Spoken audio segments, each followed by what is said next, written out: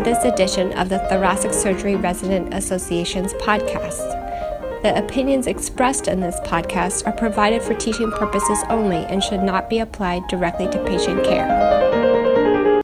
My name is Josh Boyes. I'm a second-year thoracic fellow at the University of Virginia in Charlottesville, Virginia. I'm sitting with Dr. Christine Law today, and we'll be discussing society involvement. Great. Thank you, Josh. It's really great to be here today. I'm Christine Law. I am the Chief of Thoracic Surgery at the University of Virginia. I'm also the George Minor Chair of Surgery here, and I am a thoracic surgeon, and I do all aspects of thoracic surgery, including lung transplantation and lung cancer and esophageal cancer, as well as benign esophageal diseases. All right, great. Today we're talking about involvement in societies, and just to start off, if you could just explain your involvement, where you're at currently, and how you've been involved in societies.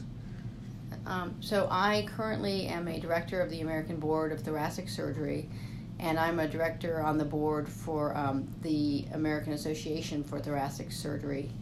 I got involved because I was very fortunate to be mentored by Dr. Irving Krohn, who is one of the past presidents of the AATS, and he sort of was very instrumental in giving me an understanding of how to get involved and then how to stay involved in both state, or including in state, regional, and national societies. Can you just elaborate a little bit on what exactly the board does and kind of their role in the society? Sure. So the American Board of Thoracic Surgery is the body that's responsible for giving both the written and the oral boards so that you get a certificate as a cardiothoracic surgeon.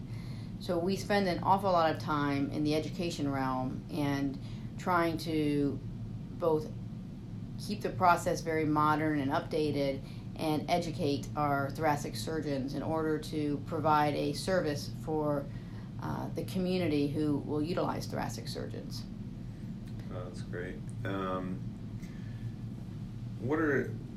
What's a thumbnail sketch of some of the other positions in the society and the types of things that they do? Board's just one aspect. So, along those lines, I'm also on the board for the AATS, and that's our academic thoracic society. And the board for the AATS is responsible for sort of the way we want to be as a society and for crafting the national meeting, as well as sort of where we see the future of thoracic surgery as the AATS is involved. I know Josh and I have talked a lot about how, one, to get involved in societies, but two, which societies you're going to be most beneficial and most happy fitting into. And I'm happy to go into some of those things, Josh, if you'd like. Yeah, I think we can start there, or how about just kind of how you mentioned being mentored by Irv Krohn, and but he didn't just come in and say, "Hey, can you sit on the board?" From your day one. Well, it's kind of the thumbnail pathway of how you got to being on the board, and where there's some steps along the way, and just that pathway from your early career as you moved. Sure. When you first come out, and if you're in an academic setting and you're an assistant professor, it's very likely you're going to get involved in some of the state societies. In our case, I was involved in the Virginia Surgical and became president of that society, and then subsequently moved on into more regional societies. In our case, it was the Southern Thoracic, where I was on the council, and then moved on to the board for more national societies. For a lot of people, understanding the difference between the STS in our profession and the AATS, both societies that most people in our fields are members of of. I think it's important to understand the STS is a much larger organization that you get into after you pass your board exam and are certified as a cardiothoracic surgeon, whereas the AATS is more of an academic society. It's a smaller society where you usually don't get in until you're closer to about 40 years old, and that you've shown that you have published and are academically involved. The big thing is to sort of identify which, some of it is which society you want to be in, and some of it is who is around you and, helping you get into more involved in these societies. In the case of all these societies, there's lots of committees, and there's a lot of push to get more of the membership involved in these committees. And you can get on these committees through self-nomination. And if you're interested in a certain area, for instance, if you're very interested in membership for a society and crafting who is going to be part of the future of that society, you can self-nominate yourself for that committee.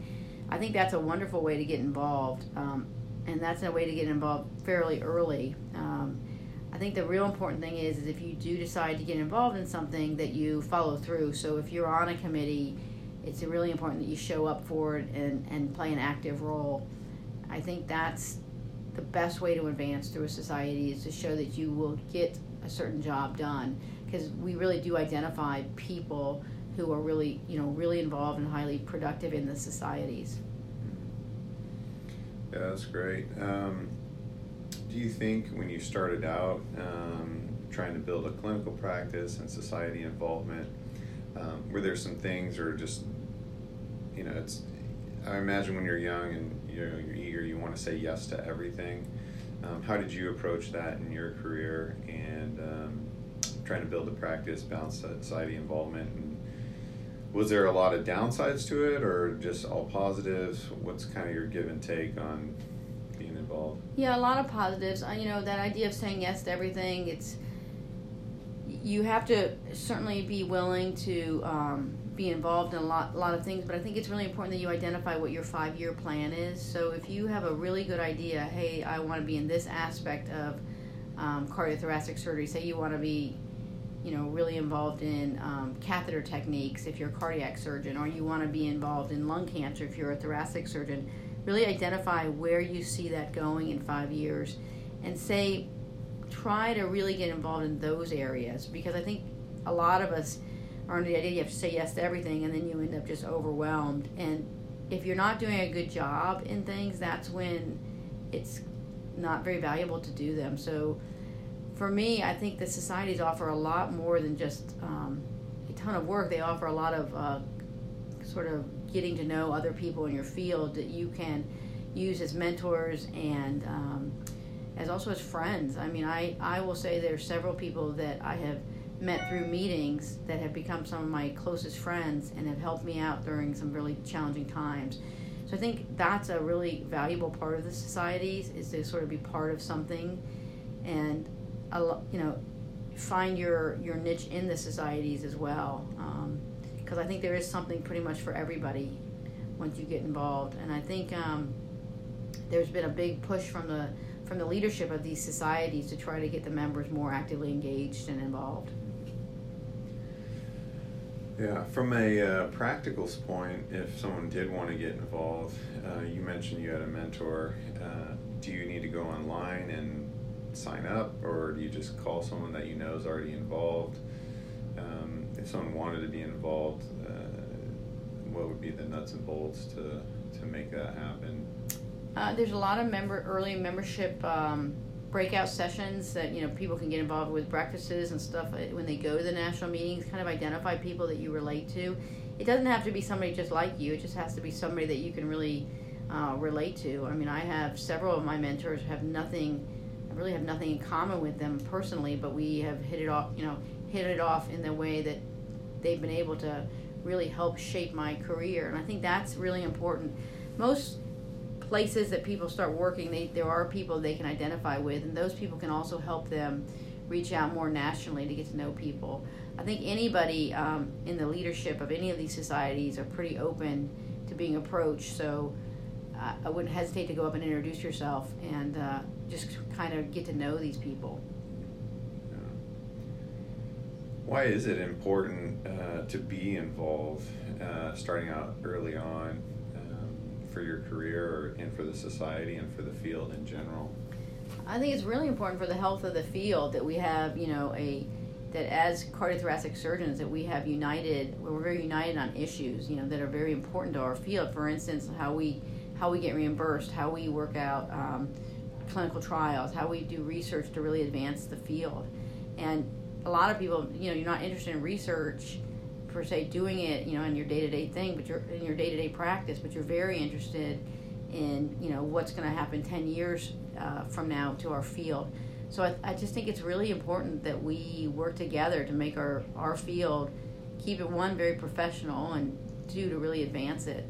There's been a lot of stuff on the national meetings that just get introduced through the meetings. There's a lot of things in the societies that are shaping our field, and I think if you're going to be in this field, it's very important to be actively involved. Yeah. Now, as we know, a lot of people go into private practice versus academic practice. What are your thoughts, within the societies?